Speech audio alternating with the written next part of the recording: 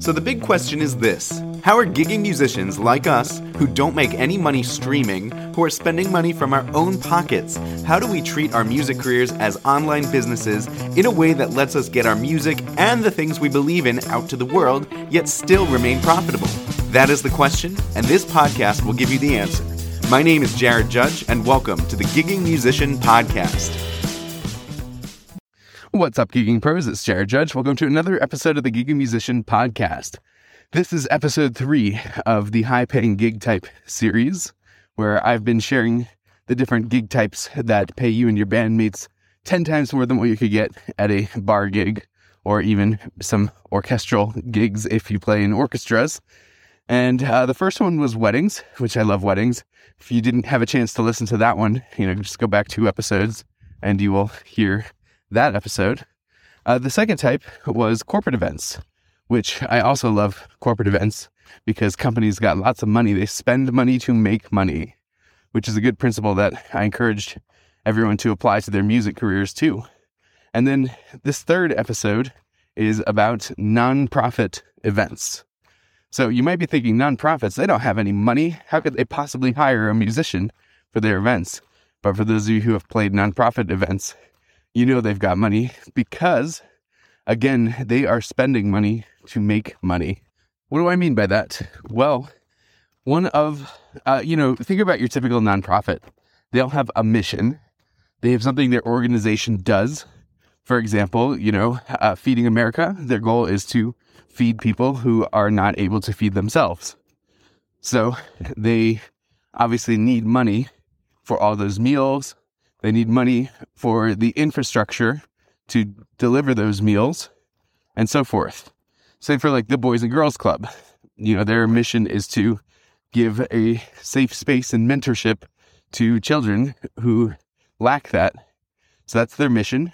They need money to deliver on that mission. They've got to hire the staff. They have got to basically advertise their services. They've got to run their administration. So they need money. It's an expensive operation to run a nonprofit. And so one of their key functions is raising money. And many nonprofits have an entire department dedicated to raising money. It's called development. And I actually served as director of development for a nonprofit once, where you got to raise lots of money and you got to ask the wealthy donors to open up their wallets and contribute towards the cause. And so this is relevant to musicians because these nonprofits host galas. These are typically annual fundraising events, in addition to other fundraising events throughout the year. But at these galas and events, their main goal is to raise money. They got to get the wealthy donors to open up their wallets and support the cause. And one of the ways they do that is by hiring entertainment. They want to make these wealthy donors have a great time at their gala and get them emotionally invested in the cause to the point where they open up their wallets and write bigger checks than they have in the past. So if you imagine these galas, I've played several of these galas and they typically happen in large ballrooms. One of them actually happened outdoors at a golf club under a big tent. It kind of felt like being at a circus. But typically it's an indoor large ballroom and people get dressed up really fancy. They have catered food, typically open bar as well. Like, why would they have a nonprofit event with an open bar? Why are they spending money on alcohol? Well, for the same reason they spend money on musicians, which is to help them open up the wallets of the donors. So these are kind of like corporate events. So if you listen to the corporate event podcast yesterday, it's actually a very similar process. There are a couple tweaks to it, a couple quirks about them, which is that not all nonprofits are scaled up to the way that corporate events are. And so you will get some nonprofits that try to ask you to render services for less than what you're actually worth, which I've encountered a couple times. I actually did a podcast probably a year and a half ago about this, actually. I think it's called A Nonprofit Tried to Stiff Me. And I want to listen to that one again. It might have changed my philosophy on that, especially with my approach about sponsoring nonprofits. But basically, the way to get these gigs is similar to corporate events. A lot of it is about networking and having a very strong online presence, both with your website and with social media. And, you want to get on the radar of these event planners.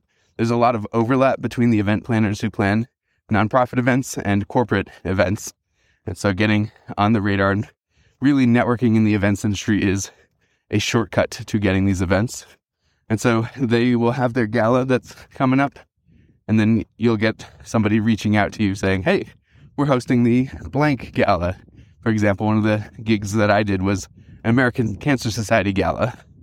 Are you guys available? How much does it cost? And then you'll give your price, and then definitely use a contract, secure the date, and then accept payment.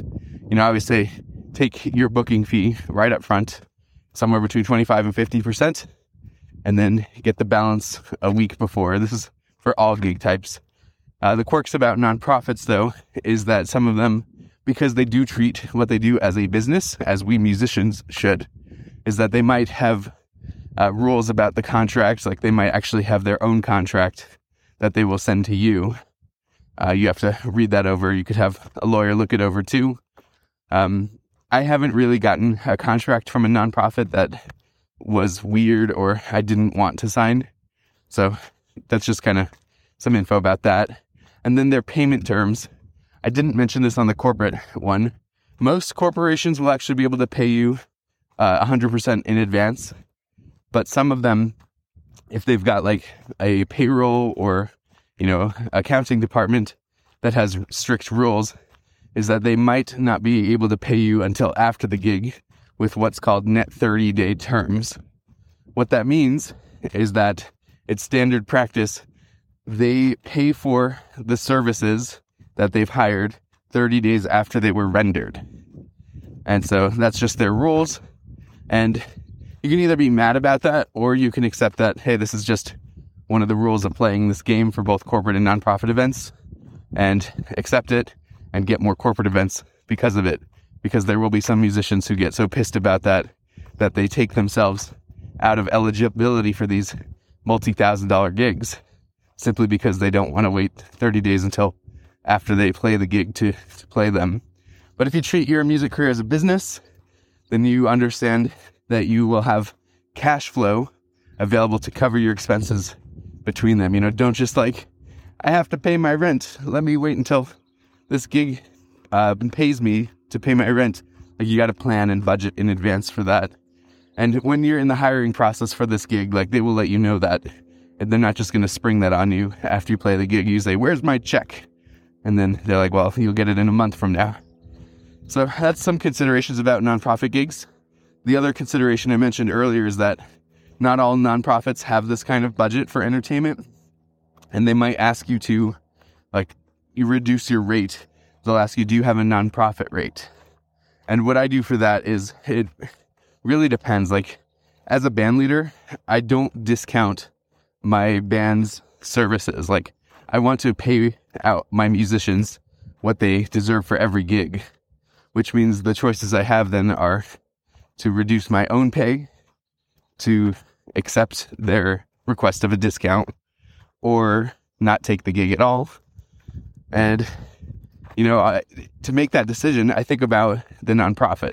Is this a nonprofit that I would normally support and to donate my own time and money to? And if it is, then I will consider reducing my rate in exchange for what we would call it a sponsorship. So I did a whole episode about sponsoring nonprofit gigs. This is where that factors in. Although you can have an aggressive strategy where you choose to sponsor nonprofit events. That would be a great way to break into the nonprofit scene. It's by sponsoring events right out of the gate, because, nonprofits would love some free entertainment. However, they are also willing to pay for it. So it is a choice that you have to make. It's a strategic one. It's what chess move am I going to make? I'm not just reacting to, somebody trying to capture my king in chess. So yeah, that's kind of the overview of nonprofit events. I will share a quick story about that American Cancer Society gig that we played. This was for my group Dream City Strings. don't remember the exact year. I think it was like 2018 or so. We got asked to play the American Cancer Society Gala in Milwaukee. And I said yes. The gig was a full-paying gig, including sound engineering. And it coincided with a time that a couple of the people who were working with me on starting up Dream City Strings, like from the business side and Book Live, they were in Milwaukee. We were doing like a hackathon. We were working together on stuff, doing lots of whiteboarding and planning to take over the world. And so they were in town. And it was also when the Milwaukee Brewers were in the NLCS, which was like, what is the NLCS? I don't remember even what that stands for. National League Conference Series or something. It's basically like the step right before the World Series, which is a big deal for the Milwaukee Brewers.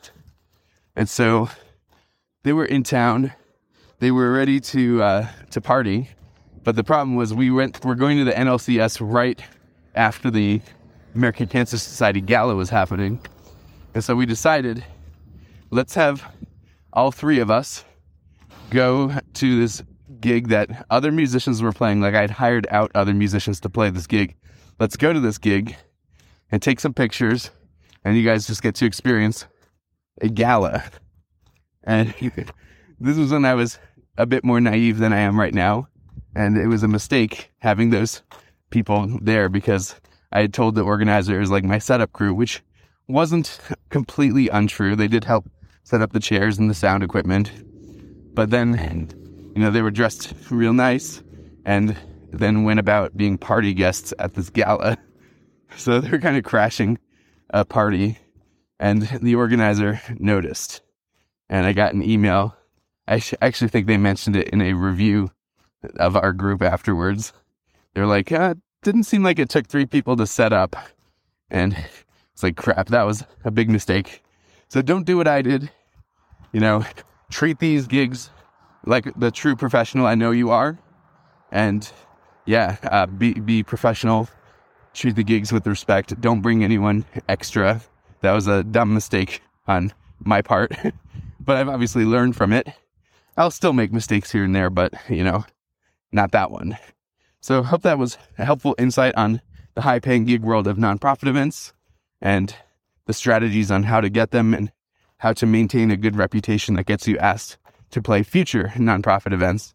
And don't forget, like, when you play one gig type, you magnetically attract other gig types. I've had it happen where we played a nonprofit event and somebody in the audience is a CEO of a corporation, because, those are the typical donors to these nonprofits. And they're like, oh man, your act was so good. We got to have you at our corporate event. Are you available for our holiday party? So one gig type magnetically attracts others. And so it's just a matter of getting in the game and being aggressive enough to stay in the game and make those connections. Hopefully that was helpful. Thanks for tuning in to another episode of the Gigging Musician Podcast. Remember, you are just one gig away. Thank you for tuning in to another episode of the Gigging Musician Podcast. If you liked this episode, then please take a screenshot on your phone and tag me and post on Instagram, letting me know what you liked about this episode, and let me know what you would like to hear in future episodes. That will help me serve you better.